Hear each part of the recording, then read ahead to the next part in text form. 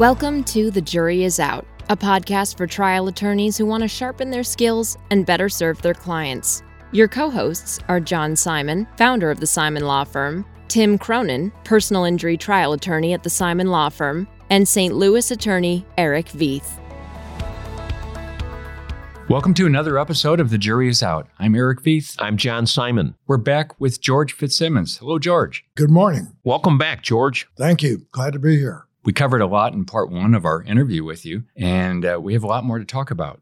So, George, we all have problems with experts. If I can put a case on without an expert, I'm not going to use an expert. I think an expert is something of last resort.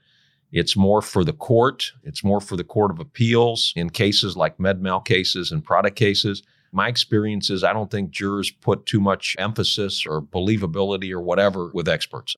I heard from a speaker somewhere that said it's, associations, like they'll give words and what people associate with that particular word. And the top word association for expert for the general public, you guys know what it was? Whore. Expert. Most people associated that with the word whore. But let me ask you this. What can you tell us about our own experts? In other words, when you have to hire an expert, what are some of the things to think about or look out for or some of the pitfalls? Well, ideally, you have an expert who hasn't testified very often. But most of the time, they have testified, whether he's an engineer, whether he's an accountant, whether he's a medical doctor. The first thing I look for, either on a Zoom call or in person, is how is he going to relate to the jury? Do I like him? Does he seem like a professional? Does he look like a medical doctor? Is he in his 50s? Does he have gray hair? Is he pleasant? Because, as you say, John, the jurors know when you call the expert to the stand, they know he's going to support your case or you wouldn't put him up there. So that expert had better be able to relate to the jury. And the likability factor, I think, is more important to me than anything else. I've seen medical malpractice cases at trial where the lawyer, whether he's on the plaintiff side or defense side, spends 15 minutes going through the doctor's CV. Again, jurors get bored. You don't want to bore them. Get to the point. Lawyers will spend another 15 minutes saying, well, tell us what you've reviewed. And they'll go through all the depositions, all the other, flash something up on the screen. Is this what you've reviewed? And on the screen, it'll say depositions of 6 people and medical records of all these places. Get right to the point and get the witness talking. Try to get the witness off the witness stand in front of the jury. Get him on his feet and he'll make a good impression and the jury will listen. George, I've always found that even with the best experts, it almost comes out as a wash. You're paying somebody money to come in and testify. And I think a good lawyer on the other side, most of the time, can get as much good out of your expert as you get out of them. But again, I think certain cases, the law requires you to have an expert in a medical malpractice case, in a product liability case. You can win a lot of cases by your cross-examination of the other party's expert because the jurors, they expect him to support, for instance, the defense case. But if you can get some information and some concessions out of that expert to support your case, it may be what puts your case over to the top and wins it for you. One thing I wanted to mention to the younger lawyers is your reputation is the most important thing you have. And your reputation precedes you throughout your time as a lawyer. And if you're somebody who is 100% honest 100% of the time, you get along with the other side, you are reasonable, you play by the rules. First of all, it's the right way to be a lawyer. Second, you'll get along with the other side. And finally, I never wanted somebody on the other side to work extra hard to defeat me. If they think, well, he's a good guy, he tries hard, I'm going to go and we'll try to defeat him, that's fine. That's why we're at the courthouse. But if you have wronged them at some point for one reason or another, they'll be working extra hard on the weekend to defeat you. And I didn't want that. Oftentimes, over a weekend, a lawyer would call me or something, and he'd have a problem on a case we had. And after the call, one of my children would say, Dad, why are you always so reasonable? Why do you always agree to things? And I said, well, I never agree to anything that would harm the case, but I agree to shortcuts, stipulations, things like that. If you do that, you'll enjoy being a lawyer and it'll be easy for you and you'll have a great career. So, George, we talked about experts earlier, and now I'd like to ask you something about clients. What is the secret of keeping your clients happy and satisfied? That's a good question, John. And of course, every client is different. I think the best way to do that is at the beginning of the case, give the client a summary of how the case is going to proceed.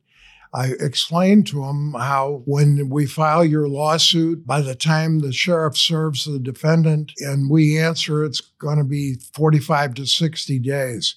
And then go through the fact of the discovery of your deposition and lay it out on them. Even with us doing the best we can, it likely will be 18 months to 2 years before your case gets to trial. And I would try to condition the client from the very beginning that his case is likely to go to trial. Lawyers should try more cases. My experience has been the good cases that I wanted to try, almost always we got more money than was offered. And that goes back to this idea of trying the good cases, trying cases you want to try. When young lawyers used to come in and talk to me at several of the firms I was with previously, they'd say, well, I know I'm going to lose this case, but I have no choice. My first reaction was, well, why did you take it? And second, let's see what we can do to win this case, not go up there with a defeatist attitude. And then I think routinely I would call clients and bring them up to date. If you just ignore the client, then they start wondering what's going on, and then they're calling you and you're in a trial and you don't get back to them. One of the things I did was frequently, like on a Saturday or a Sunday, I'd pull out 20 files and I'd call the client and quickly peruse the file to bring it up to date. But I'd call him up and I'd say, hey, Mr. Jones, George Fitzsimmons, your lawyer here. And first of all, he's shocked that you're working on a Sunday. And second, I'd say, I'm just calling to bring you up to date. And ordinarily, they were so surprised that you called that they didn't have much to say. And a happy client is the best source of referrals. If they're happy with you and the way you're handling the case, they'll refer friends to you. And then that avoids those other long-term calls. Also, with keeping the clients happy, I tried to get them in the day before their deposition or a few days before, because if you do that at the last minute, I mean, things happen. They run late. They're all flustered because they're not there on time. You might be running late. All those things are a factor. Another thing I used to do is before the trial, I would have the client come in and we'd walk up to the courthouse and find an empty courtroom. And in the empty courtroom, I'd say, here's where your trial's going to be. Go up there and sit in that witness chair. And then I'd put them on the witness stand and go through their direct exam. They'd feel much better the next week when it came time to go back up there and do that. I've long been concerned that nervousness might look like dishonesty to a juror. And so I want to get rid of the anxiety just so they can look calm. Right, yeah. The more comfortable your client is, the better witness they'll be. That's true, Eric, for sure. But mostly it's lack of communication that causes lawyers problems with their client. There were times where I would send court pleadings to the client. It kind of depended. Sometimes sending court pleadings to the client for their review would be good. They'd see all the work you did, or send them a copy of a deposition you took on their case. Yeah, I'd have to judge that on a case-by-case basis, because some would want to come in and critique the questions I asked the witness, and others just really enjoyed being part of it. You know, I guess it depends on the case and the client. Correct, yeah. So what do you think jurors think about lawyers, maybe even clients too? I worry that we come in behind, that people see us as like salespeople, people pitching points of view, people who are there to try to trick them into thinking things. If that's true, what's the best way to remedy that with clients and jurors? What I found, if you talk to some people and they might say, I hate lawyers, or lawyers are this or that, but you find their own lawyer they like, or when they need a lawyer, they'll call one.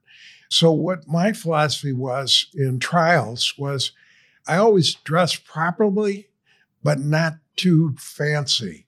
What I wanted the jury to do is when they came in and they saw me, I want them to just kind of look over there and be at least neutral. He looks all right. He's not wasting our time. He's getting right to the point. The clerk and the bailiff and the judge seem to like him. We'll see how it goes. Because as you said, Eric, there are a number of them who come in who don't like lawyers, who think they're slick, who think they're up to no good. You can never let the jury think you tried to pull something in the case with a witness, with an exhibit. If you do that, you're done. That's the end of it. So I tried to be neutral and build up from there. At least they said, he seems okay. Let's see what he does. You are a full-time mediator now, right? Yes, I do mediation and arbitration now. I was in the trial work for 33 years. I loved it, but it came time to move on. And so I do now what I did before, but in a different capacity. That invites, I guess, this question. What do you miss most about being a trial lawyer, and what do you miss the least? I miss the least the depositions and the delays.